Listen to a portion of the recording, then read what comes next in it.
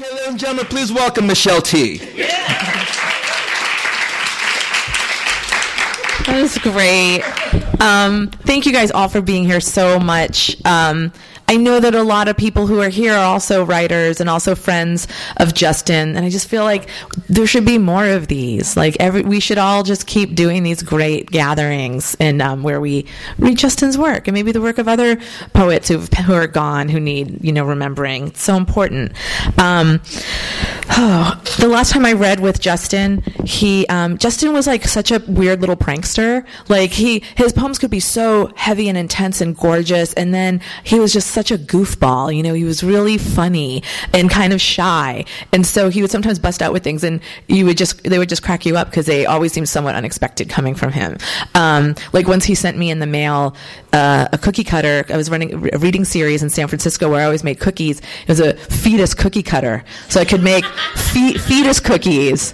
Was better than that. It was for the holidays. It was like a fetal Jesus that he sent me. So he did shit like that. Like he found a tarot deck on the internet and printed it out for me, and it was a Snoopy tarot deck. I have a fucking Peanuts tarot deck because of Justin Shin.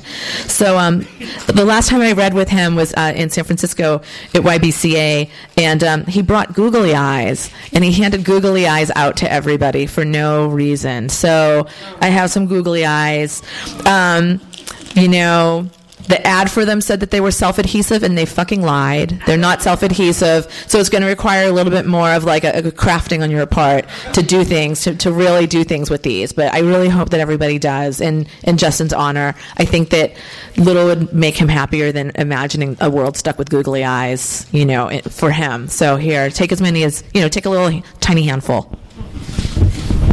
And, Justin's 4 poetry books are up here: 98 Wounds, Harmless Medicine, Bite Hard, and Gutted. He's got more books also that I'm not sure are here, but you can certainly find them. You can, order them from the publisher or whatever. Mongrel, Burden of Ashes, and Attack of the Man-Eating Lotus Flower. They're all just filled with, his really singular voice of just heartbreaking one minute and just perverted and gross and hilarious the next minute, and then heartbreaking again. I'm going to read one piece from Gutted, and here we go. I would not mind getting the cancer that Ally McGraw gets in Love Story, the cancer where as you lay dying, you become more beautiful and more moisturized.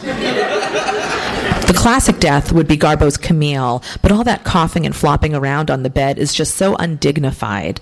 I realize she had consumption, but at least Nicole Kidman in Moulin Rouge still managed to karaoke with her consumption. I certainly wouldn't want the cancer Deborah Winger gets in terms of endearment. Come to laugh, come to cry, come to care, come to terms. Oh, just go away already. The death I would most like is Bette Midler's in The Rose, where up on stage in front of a packed house, I'll tell the story of the first time I heard the blues, and as the story winds down, my speech all slurry and raised to an odd minor chord, I'll wonder, why is it so dark? Who turned off all the lights? Where has everybody gone? Then I will collapse and die. Footnote. While the strains of The Rose play in the background, I want the version that is a duet with Bette Midler and Winona Judd. That is the gayest rendition ever. Before you even get to the second verse, before you find out that the one who won't be taken cannot seem to give, or that love is only for the lucky and the strong, you just want to be fucked up the arse. My one request for my funeral is that at no point should I Believe I Can Fly be sung, played, hummed, mumbled, muttered, mentioned, or thought of.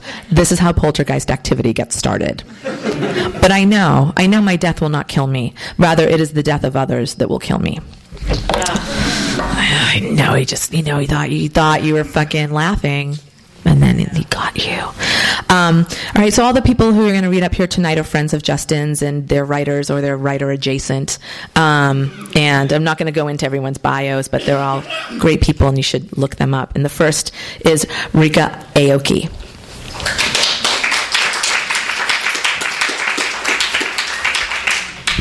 So, a few years ago, I got a note in my email saying, congratulations, you've just won the Eli Coppola Chapbook Award. And I go, that's really good. I wonder who's you. And it didn't really dawn on me that I actually won the damn thing. And Justin was the judge. And first off, it's just kind of ironic that that award was also memorial for somebody very dear, Eli Coppola. Just before I get started, really, I'm really happy that we can be here right now remembering Justin, but if you have a writer that you really kind of idolize or you really like, tell them now. I'm reading from Gutted, and here's the thing, it wasn't just that Justin was queer, but that he was Asian and he ate rice and he hated you guys behind your back, just like me.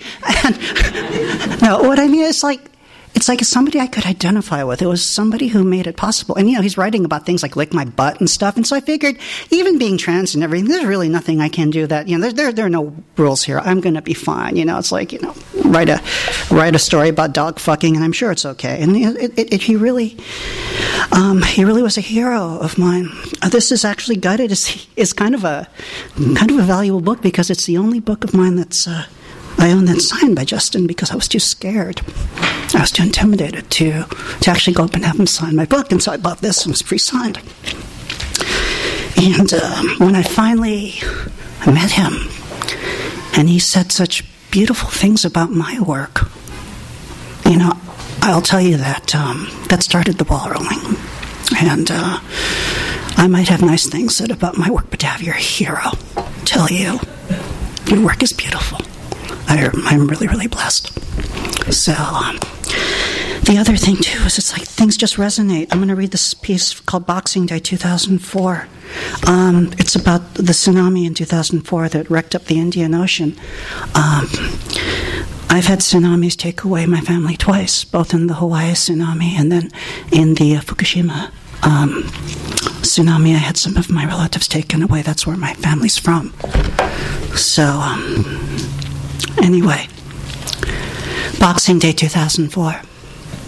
When the tide goes out as it does, faithful as clockwork, the beach is awash with mud-bloated bodies, dotting the endless shore of debris. Each belly distended and all eerily the same clay-stained color. Some naked, others clinging on to the bits and drabs of clothing not stripped off by currents, but all their extremities partially eaten by crabs and iguanas and tide-hungry fish, now being pecked at by gulls and terns and pigeons, and even the sparrows want a bit of the pluck.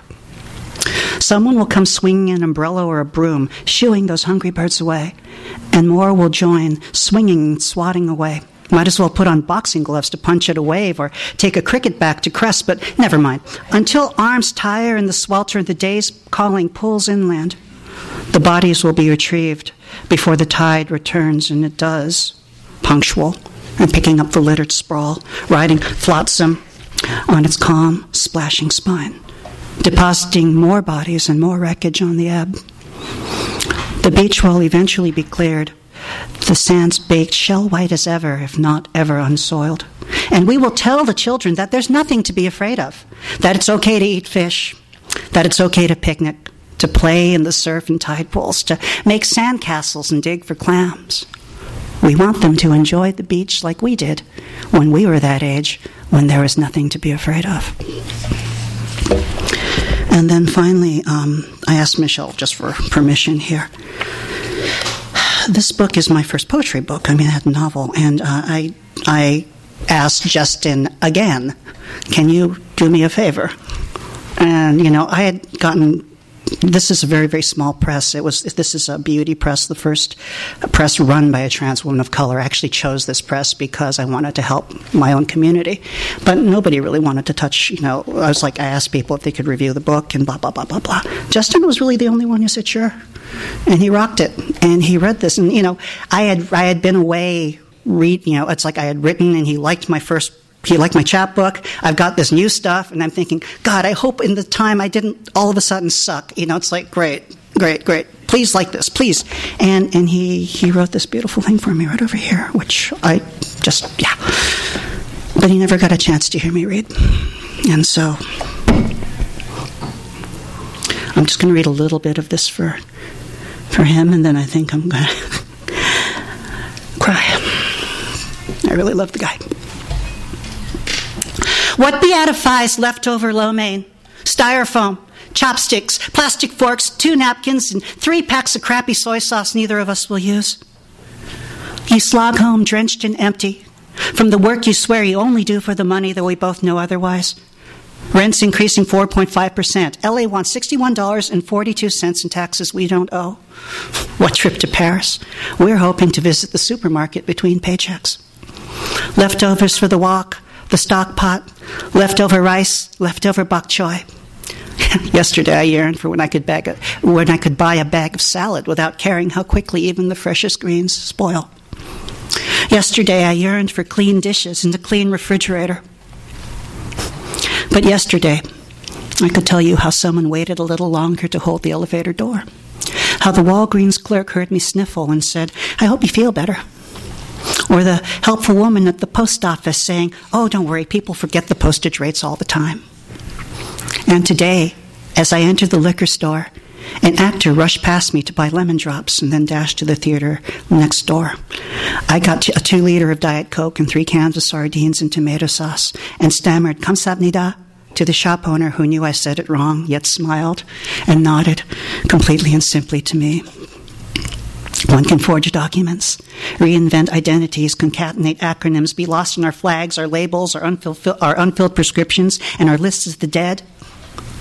Though the cure for cancer may not cure cancer, or suicide, or a trip to the doctor, who will whisper, "I'll go with you, be scared with you, trust what you say, and always be here. Build with me, walk with me, grow old and tired, and share supper with me. And with you I light a candle, and with you I reheat the noodles. Or so we hope, we hope. When we are weak, we can say we know what it feels like to truly love." Today a sparrow was perched on the banana tree, so the hummingbirds are probably too frightened to land. And near the galaxy's core, a black hole stripped a pearl blue star into ribbons of fire and poetry is all one has strength to hear when we don't have enough daylight to waste even a little food. Leftovers go to stir fry. Stir fry becomes soup. And soup is what a lover needs after a lifetime of saving the world. Thank you.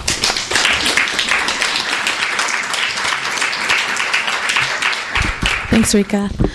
Next person up here is Raquel Gutierrez.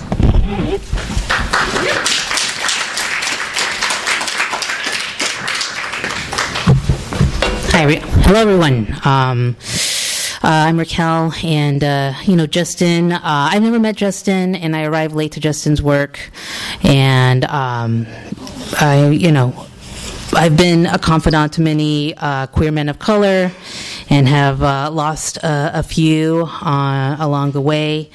And Justin's death coincided also with another brilliant, equally as brilliant, a person who passed away around Christmas, Horacio Roque Ramirez. And just thinking about as I get older, as you all get older, and hoping that everyone can make it to 50, hoping that everyone can now make it to 40. So I'm going to be reading Refuging from Bite Hard. And for all the diasporic queer men of color, trying to find some semblance of recognition in the spaces that they inhabit, and their pursuits of pleasure, and their complicated pursuits of pleasure. Here's for Horacio, here's for Justin Chin. I'm going to read a poem that I wrote when Jose Munoz passed away a few years ago. Number 10. How to create the room for mourning, away from the terror of territorialism for the dejected Angelino. Each wave of grief blunted with each cocktail. By the third one, we could speak the unmentionable. Imagine that you would no longer walk among us. Oh, the cruelty in that naming. Our cynicism did not prepare us. Our critical imperatives did not prepare us. Our infighting did not prepare us. Our chosen family did not protect us. We never fed utopia beyond the boozy conference or beyond the reach of the galaxy. Even she knew your name. Smack talk, abundant. We sigh wistfully at the power that called you an addict behind your back. They got the year of your birth wrong, all of them. Probably could not find the tilde, an accent mark, if their lives depended on it. But neither could you. I'm going to be reading just an excerpt of Refuging. It's fairly long. It's gorgeous. 1. Where is my refuge, my fine and feathered friend, sitting in the blue glow of the steam room, where men pass each other like ghosts, silent, suspicious, surveying and strapped for some humanness? I look through the billowing wisps of vapor to the man standing at the door. His strong limbs, all I ever knew how to lean on. His broad, brown body, all the touch I ever remember. How often I have wanted him to feel his warm spit against mine and to smell his fleshy need. And if I never saw his face again, I will know I last saw it, handsome as ever, passport size in the back pages of a newspaper. And while I chase his shadow down dimly lit hallways with sticky floors and sounds of other men finding their bits of godsend, I find that I do not show up in a mirror anymore. I have become yet another ghost, like Casper, friendly and unselective. Where is my refuge, my fine and feathered friend? In the smoke of the wood fire oven, the smells of roast pork and chicken, the chipping of ice blocks, the popping of Anchor beer for the adults, Pepsi for the kids, and the clacking of mahjong tiles. I watch my family at reunion. Uncles and aunts prying into each other's children, secretly comparing notes. Where is my refuge, my fine and feathery friend, hiding in the space in which I loved you, and the body in which I find you demands it? Where is my refuge, my fine and festive friend, from the roles of filial concern inbred through centuries of parent and child, cycles of the necessity of home?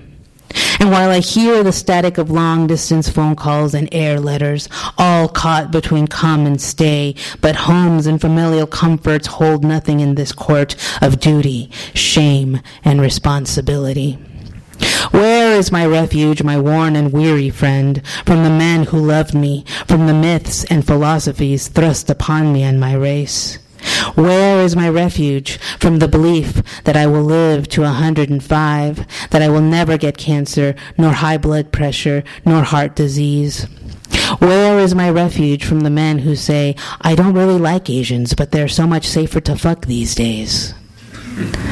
Where is my refuge, my fine, my feathery, my worn, my weary friend? Thank you.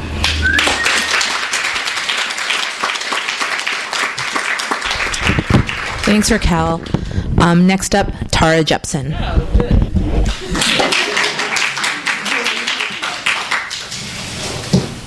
I was just reaching down for my glasses. Hey, guys. I don't like when... Anyway, I'm going to read a couple from Gutted as well. I love Justin. Justin was part of my coming to San Francisco in the 90s and us becoming friends and just going to readings nonstop and always being out dicking around, being drunk, and I don't know. I just when Justin would read, I would just feel so liberated and so my mind being oh yeah, I can do that with writing. I can be both emotional and funny and fucked up. And I lean toward not saying the right thing a lot of the time, so it's kind of nice to have someone who just put it in the fabric of being a writer in our world to just let things be that way. So I actually put 3 together. Just because. I thought this was a nice time for me to shine. I'm just kidding. I just put these together because I liked them. I didn't know how many we were supposed to. Just thought that would be so wonderfully gross if I got up and just talked a lot about myself. But anyway, so I'm going to reading from Gutted. I always thought that my death would somehow involve wildebeests, but I now know that it is unlikely to happen unless I take matters into my own hands. Why wait for the shit to hit the fan? Take some initiative, pick the shit up, and fling it at the fan yourself. I find that an overhand throw is best for doing this. I would say that I throw like a girl, but that is meaningless and wholly sexist. No, I throw like a gay man whose muscles have atrophied from an unrelenting year of chemotherapy and fatigue. There are people who are sick. There are people who are ill. There is a difference. These have been long and difficult years, and nothing in my life has prepared me for how to cope. But a body copes, and man, how it does. I can tolerate another year of this fatigue. I can take those 25-hour flights there and 25-hour flights back without 40, much less 12, winks. I can plan a funeral for 40. What will kill me will be the small things. I cannot bear to wash another plate, to sweep the floor, to change the sheets. But I have to, because I fell asleep while having dinner in bed watching telly. Mid-chew burrito, I passed out, and when I woke, early morning hours later, all the lights on, the cat sprawled all over the mess of beans and rice and blankets. While cleaning up, I wept. Isn't that beautiful? I like that. These two are short. Not to punish you with time. I've read somewhere that the Icelandic language has recognized 27 words for ghosts, and that the Albanian has 17 for mustache, and that in Japanese, the eye of a child and the eye of an adult are different words. Papa, I saw a spooky with a handlebar mustache. I don't think so, little one. That spirit's got a zapata. I was once told the name, which I've since forgotten, of the groove found in corduroy. Last year, 3,500 new words were added to the Oxford English Dictionary. Given the gargantuan heft and sheer depth of each and all the language in this world, committed to page, throat hands, have some pity on the concierge, the front desk and staff at the hotel babble. How do words fail so unspeakably in the box-cutter grip of grief? How many inexpressible sadnesses weigh against how many indescribable happinesses? An equal measure of elephants in one weighing pan against toenails in the other. What is this ache's native tongue? Why can I not name all that I don't know how to ask for? Trying to is like asking a heathen to swear on a stack of Bibles. Easier to wipe the slate, shake the etch-a-sketch. I have no wish to forget my grief, nor be healed of it. There is room in my heart and head and gut. There is enough room, too, for silence. There may even be room someday for stillness. You will be shocked at how much this world can grace, and how little of that will ever salt your tongue or find its way into your lexicon. There should be enough language in our lifetime to ask for God.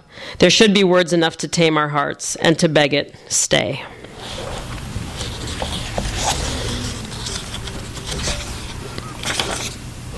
This is the last one. The other night, I dreamt of a father who lasted forever. I loved him and I loathed him. I scorned his gifts. I disdained him and I wanted him. I wanted him to see me, yet I lurked in the dark. I respected him and feared him. I saw his gold, I saw his shit. I sold his gold and I shoveled his shit. I stole his shirts, his car, his fillings. He caned me, belted me. I was naughty, a disciplined child. I broke his bones and then his spirit. I fed him and clothed him. I held him to my breath. He was comfort to my terror. I lived in such mighty abandoning waves. He soothed my homesickness. He was my home, I his sick. I counted his pills, prepared his shot. He did not complain. I bitched like mad. He never shed a single tear, even as I filled rooms with mine. I slept fetal by his side, dreamt his dreams. I stoned his dreams. Oh, what mighty boulders I flung at his pebbly dreams. He gave me all the food that money could buy. He gave me an ulcer no money in the world would look at.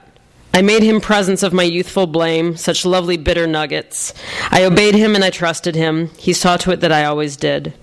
I showed him the rose that had bloomed in the garden, and he showed me the hole where we could bury the cat. I understood his ways. I prayed with him, for him, around him. And when he wasn't looking, I prayed for someone else. He took the chip shot off my shoulder. I took the chips out of his old block. He hid my ugly scars, and I built us a house of cards, all aces, sevens, and jokers. I took the dust off his wings, hoping he would fly and show me how. He took the sleep out of my heart. This time I would be the one who went away, the one everyone counted on who didn't stay. In this dream of the father that lasted forever, my dad forgave me, and this time I learned to forgive myself. My rage then ceased to need a name. A dream only becomes one when you wake up. I wake up. I am lying in rubble. Everything is mud. My homes have become holes. I have no strength to sit up. I have no shovel. That's all.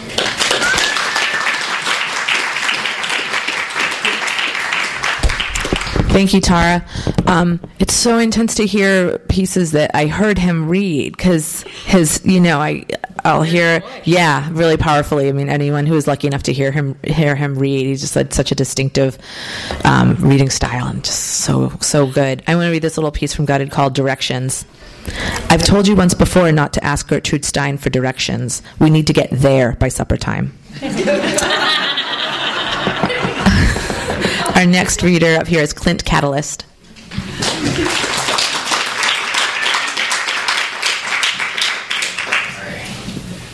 Hi, you guys. It's great to be here. You know, I remember I was thinking about it. I first became familiar with Justin as a concept when I moved to San Francisco. It was the summer of '94, and I remember walking down Valencia Street, and I was impressed because in the window of ATA, wait, is that place still there? Yeah. Whoa. Yeah. Wow. So there was a flyer for a show of his coming up. Well, actually, first I was impressed because it wasn't even Xerox. It was like printed. And it said on it, performance poet Justin Chin. And I was like, performance poet? Like, I was coming from a small town in Arkansas, like, grew up on a gravel road, the whole deal. So, like, this was a concept to me, performance poet. And I was like, I wonder what it'd be like to date a performance poet. I could, like, watch his stuff while he's up on the stage. And then, like, I looked at the picture, you know. And then I looked at the picture, and he had on a white T-shirt and tattoos. And so, like, in my mind then, of course, that meant that he had a black leather jacket. It was like the Mary Kate to Ashley. Like, he's got a black leather jacket. And then I just imagined, like, the black leather jacket over my shoulder while I was in the mosh pit. Like, I completely took it there. So I still don't know what it's like to date a performance poet. But Justin was just always so supportive and great. And when Michelle asked me to be involved in this, I just went with the first piece that came to mind, which has meant different things to me over the years, which, again, I think is just a sign of great writing. It's back when I knew who I was. I was content to spend my afternoons wondering what codependent meant, not realizing that those lazy, humid daylight hours was better spent figuring out the physics of dependency and coding dreams. Back when I knew who I was much better than I ever thought I was. I could conjugate fuck like nobody's business. Fuck me. Fuck you. Fuck it. Fuck him. Fuck her. Fuck them. Fuck yourself. Holy fuck. Goddamn fuck it. I could shovel dead pets off the driveway that my aunt ran over on our way to choir practice and not shed a single tear. I could choke down every family fight about money, every caning that would come for no reason after those fights, every time we were forced to go to my rich relatives for dinner and we'd find ourselves in the kitchen cooking and doing the dishes. I believed I knew the meaning of alcohol. I believed I knew how to get out of every single scrap. I believed I wasn't going to make 25. I believed in 18 molecules of carbon, 21 molecules of hydrogen, 3 oxygen, and 1 fab nitrogen, all in a sweet mixture enough to make me feel like Jennifer Beals in Flashdance, twirling my ass in front of the snotty audition, praying for a stinking place in the dance-a-thon of actuality. Back when my balls were the size of Brazil, and my ego was the size of the Antarctica, and my courage was the size of phlegm, I learned to trust few people. Learn to want little and to need even less. Learn to say, fuck it, with such ease and venom. The most cynical rattlesnake would have its underbelly turned emerald in 2 seconds flat. You could wake to find yourself in some sweet danger, in some piss-flavored version of addiction designed to make up for lost time, lost ideals, lost lovers, lost causes, lost savers, but shit. These days, all I find is myself back when I was, back in the conga line of perpetual desire, the territory of an incessant need. I crave my one habit of a good man, and I want to secede from the grip of addiction philosophy, from the colony of I should have known better. Fuck that 12-step thing, I say. I like to keep my options open. I like to have the option of get absolutely fucked up when I feel like it and not feel like I fucked up, damn it. Do things change that much? Can some stupid sign from the Almighty whip you right around? Maybe I should be looking for visions of Jesus and billboards of spaghetti sauce, visions of Buddha and men's semen. Maybe I'll be a much better person if I knew who I was back when I knew who I was, but who the fuck do I think I am? I can't even piss straight in the bowl. Can't tell my lover I want to cook him breakfast for the rest of my life. Can't even cross against the light. Ooh, walk to the light, walk to the light. Can't make my bills on time nor balance my checkbook. Can't dance, can't mosh, can't get fucked up like I used to. Not that I want to, anyway. Can't take it like a man, whatever that means. All I can is kiss who I was, back when I knew who I was, goodbye. One great big tongue smooch and wish him a good journey as he walks to the light and falls off the edge of the earth and into a peaceful hell. I'll meet up with him later.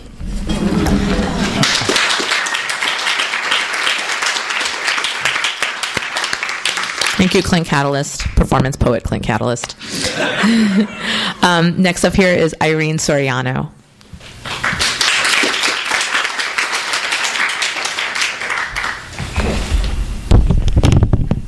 I wrote down what I was going to say because memory always fails me.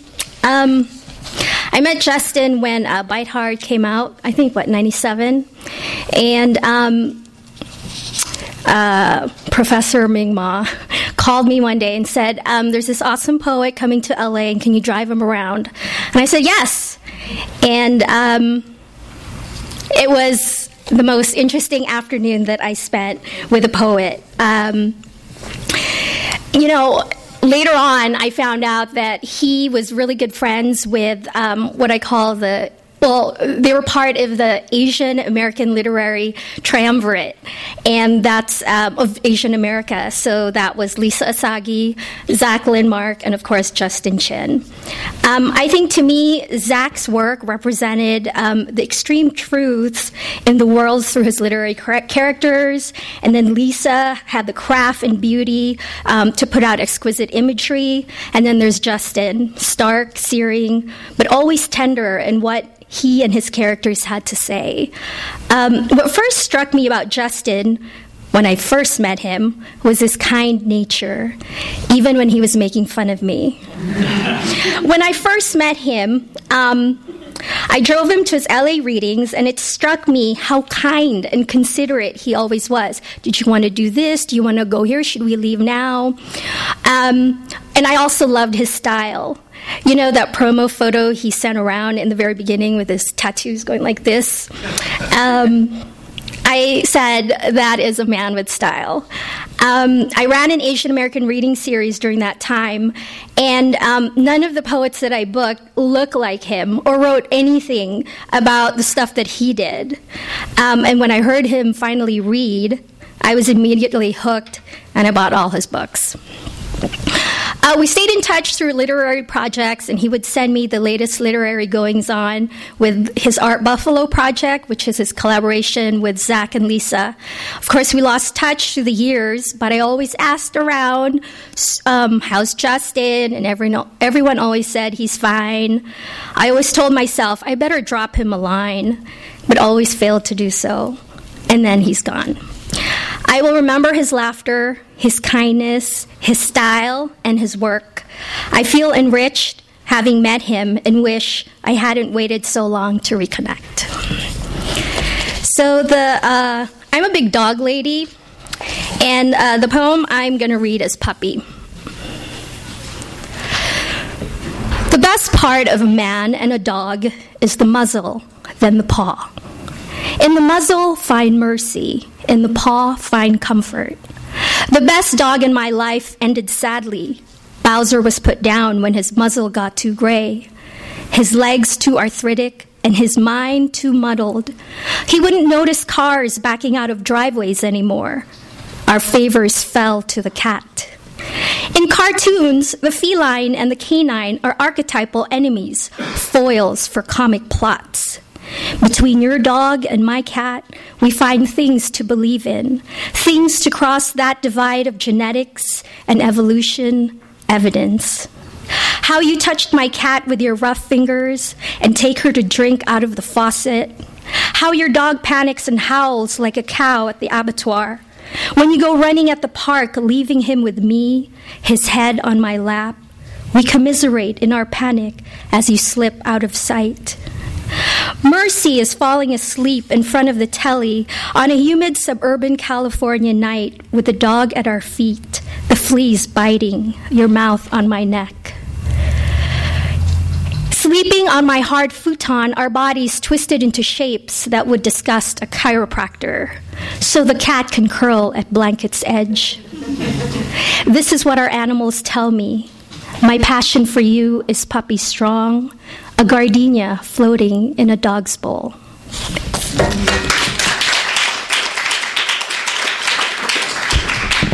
Thank you, Irene. Next up here is Beth Pickens. Oh, I forgot.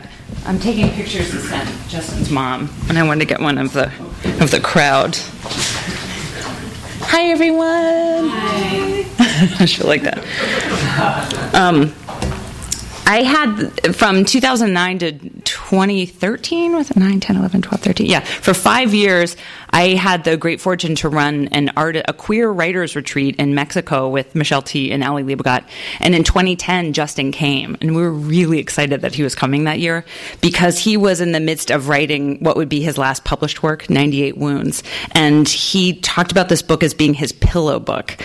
And so it was really cool to be at this retreat, which was very close quarters. And some of you here went to that retreat, and you remember how close the quarters were. The writers would share rooms. Sometimes the writers shared beds, not like in a sexy way, but just because they had to, so we could bring as many people as we wanted. And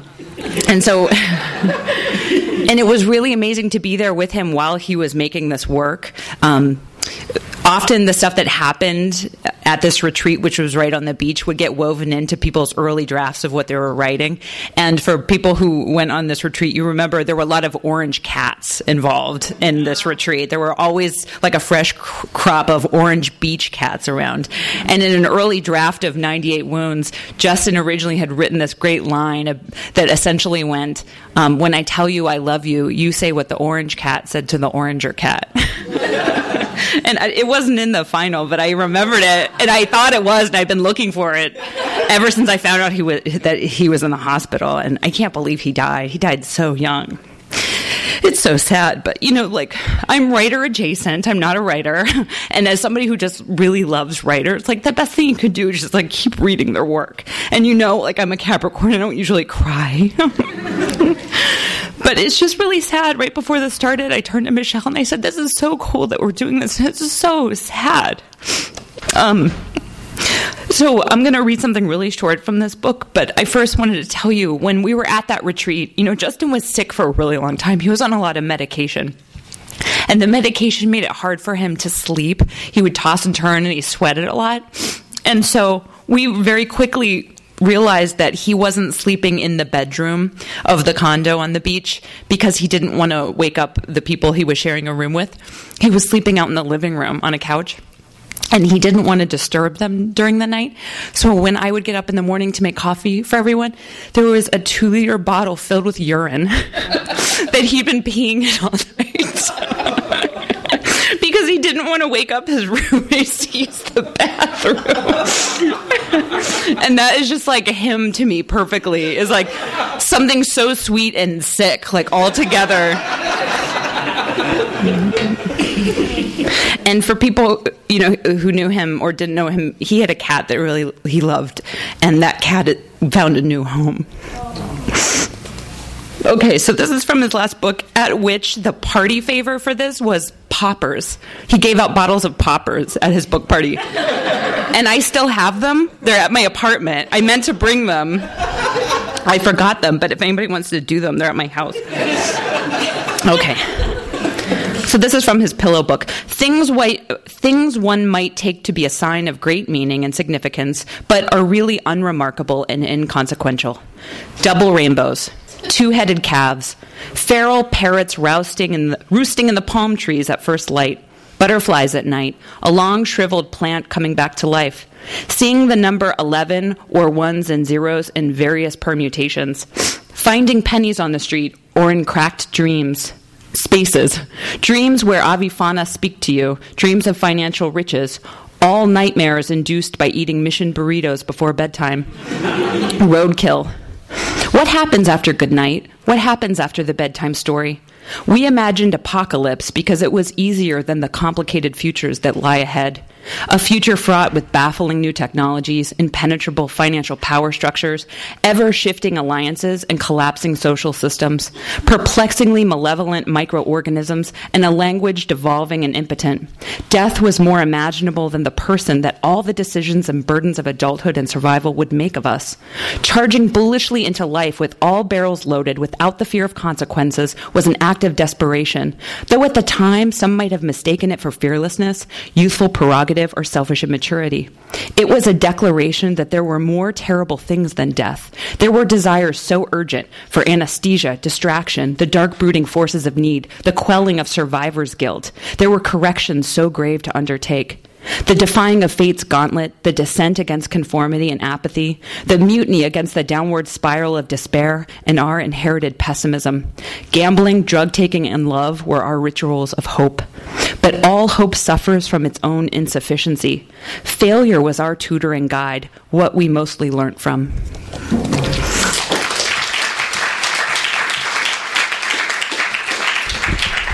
Thanks, Beth Pickens. Next up here is Trebor Healey. So I wanted Justin's cat to be here. So, what you were saying, sweet and sick, and also that really funny, and yet he'd get right to the deep, dark core. He had an amazing gift for, uniting opposites, really, and it was amazing. So, he was ill for a long time, and I felt like, gosh, he's so young. But then on the other hand, I look at all the books he wrote. It's like, what a body of work. Like he did his life. Like, it's like he just got it done fast. Like, I'm taking forever, right? Or maybe 6 more years. Who knows? I mean, I'm 53.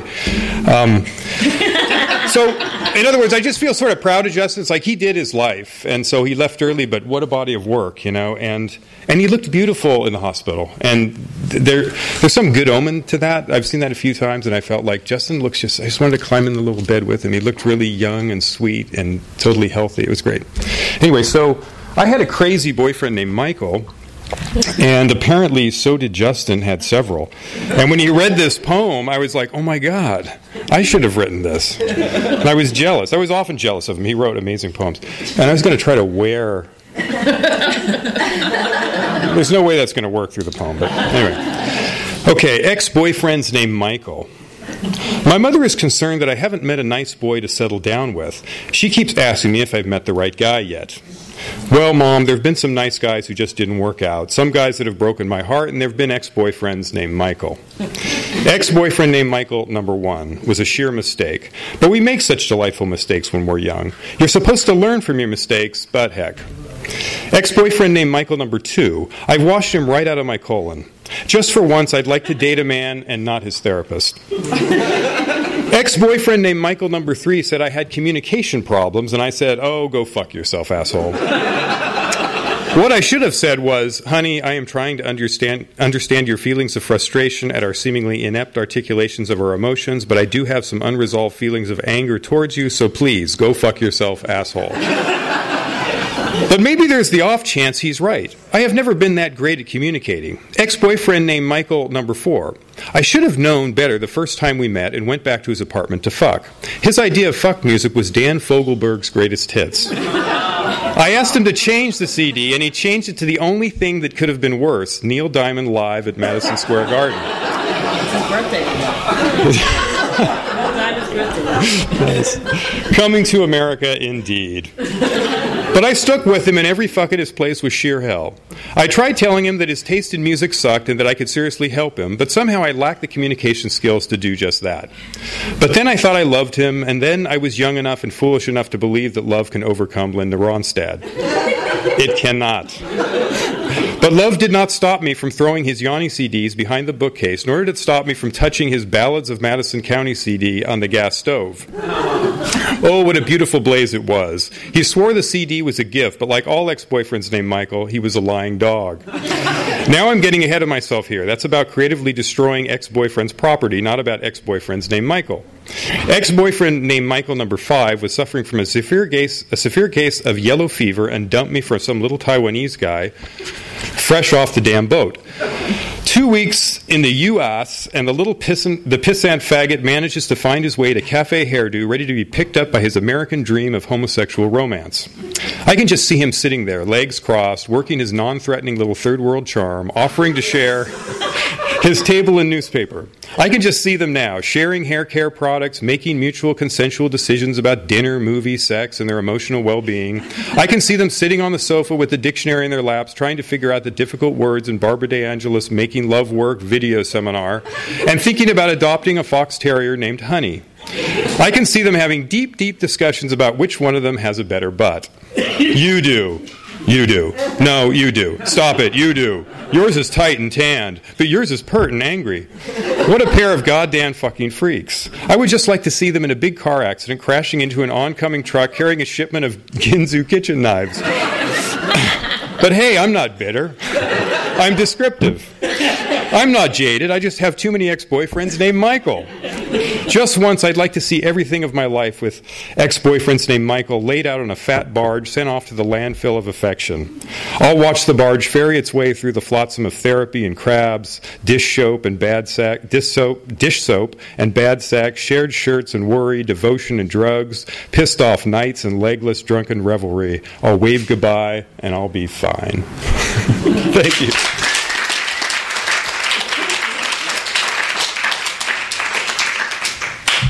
Thank you, Trebor Healey.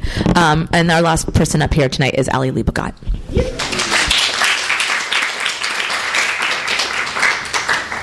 Oh, this is so nice. Thank you, Noel, for letting us do this. You know, I think the googly eyes, he had taken a syringe and put things that looked like blood and pus in them to pass out. If I remember right. I love Justin so much. I just want to share a couple things, which is that he, you know, I just feel this thing about poets, like, Justin and I didn't have coffee or do things like that, but we communicated, you know, we wrote each other letters, and I had written him a letter, an email, you know what I mean when I say letter. And I had sent him a poem, and just like a poet, you know, thing, and he wrote me back, and the poem I had written was called Faggot Dinosaur. And he wrote back like maybe a month later, and he answered the letter, and he said, by the way, did I ever show you my Faggot Dinosaur poem I wrote, inspired by your Faggot Dinosaur poem? And I said no, and he included it, and I ended up doing a journal called Faggot Dinosaur because of that, and it's got, they have some up there, it's like 40 different people around the country writing poems called Faggot Dinosaur and making art, you know, and to me it was like, I don't know, the best thing about being a writer is that weird intimacy you can have with people, even though you don't have, you know, daily friendships like coffee and stuff. But also I taught 98 Wounds when I taught at Mills, that horrible 3 years. And actually I think it was only a year and a half, and it felt like 3. And it's a disgusting book. It's very dirty, and all of those people there were like couldn't deal, you know. And the best thing about that horrible job was that he substituted for me, and I had to miss 2 classes, and Justin took over my class, and it just gave me such great delight to think that all of these children who were frankly never going to be writers had to be in the presence of Justin, and then they could write their letters to the administration about what should or should not be taught anywhere, you know. But yeah, so I drove up when he was after he got taken off life support. I drove up to San Francisco, and it was actually really beautiful.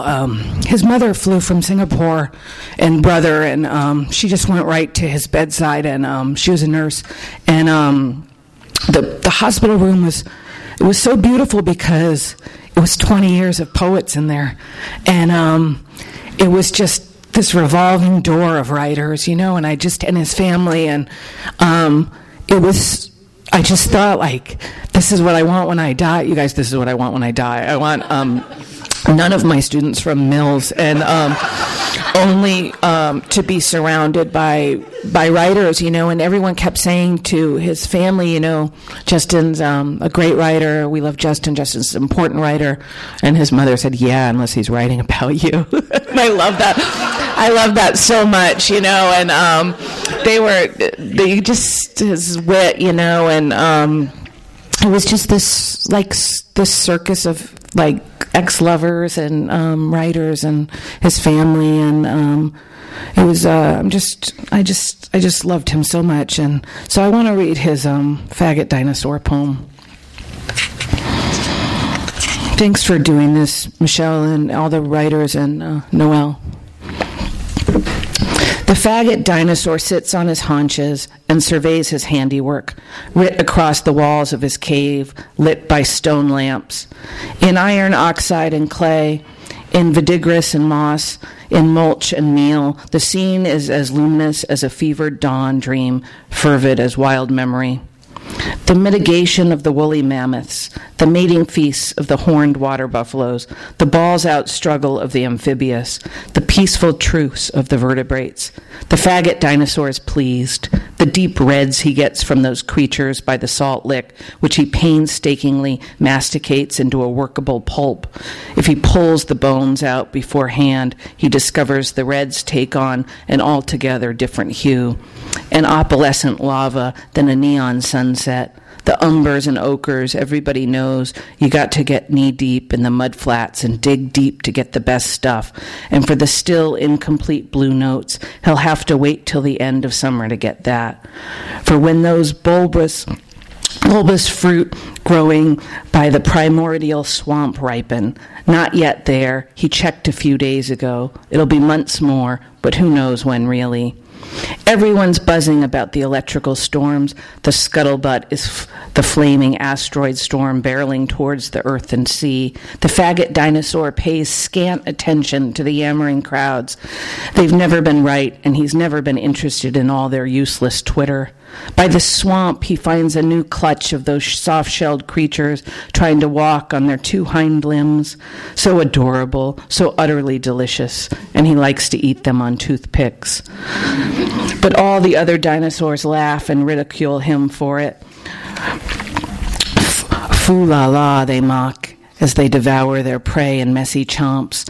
The taunts matter little to the faggot dinosaur, but for one brutish Rex, who he's too shy to even look in the googly eye. Oh, I would never poke fun at your short little arms, he thinks. No, I would groom the spots you can't reach, every last spot. But tongue-tied, the faggot dinosaur retreats to his opus. The final touch will be the silhouette of two dinosaurs watching the world before them evolve. But he'll need a pile of blue for that. He'll be patient. It's not like I'm going anywhere soon, he thinks, as he watches. Oh, sorry. The first fiery showers bursting in the sky.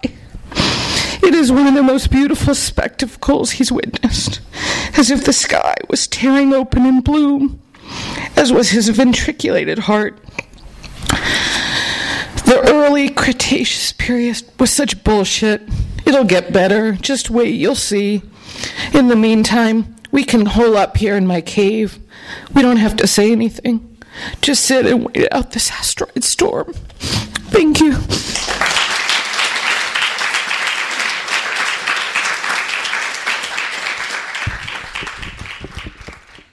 You've been listening to the Skylight Books Author Reading Series. Don't forget that you can listen to this and all of our other great podcasts at skylightbooks.com. Thanks again for stopping by, and we hope to see you soon.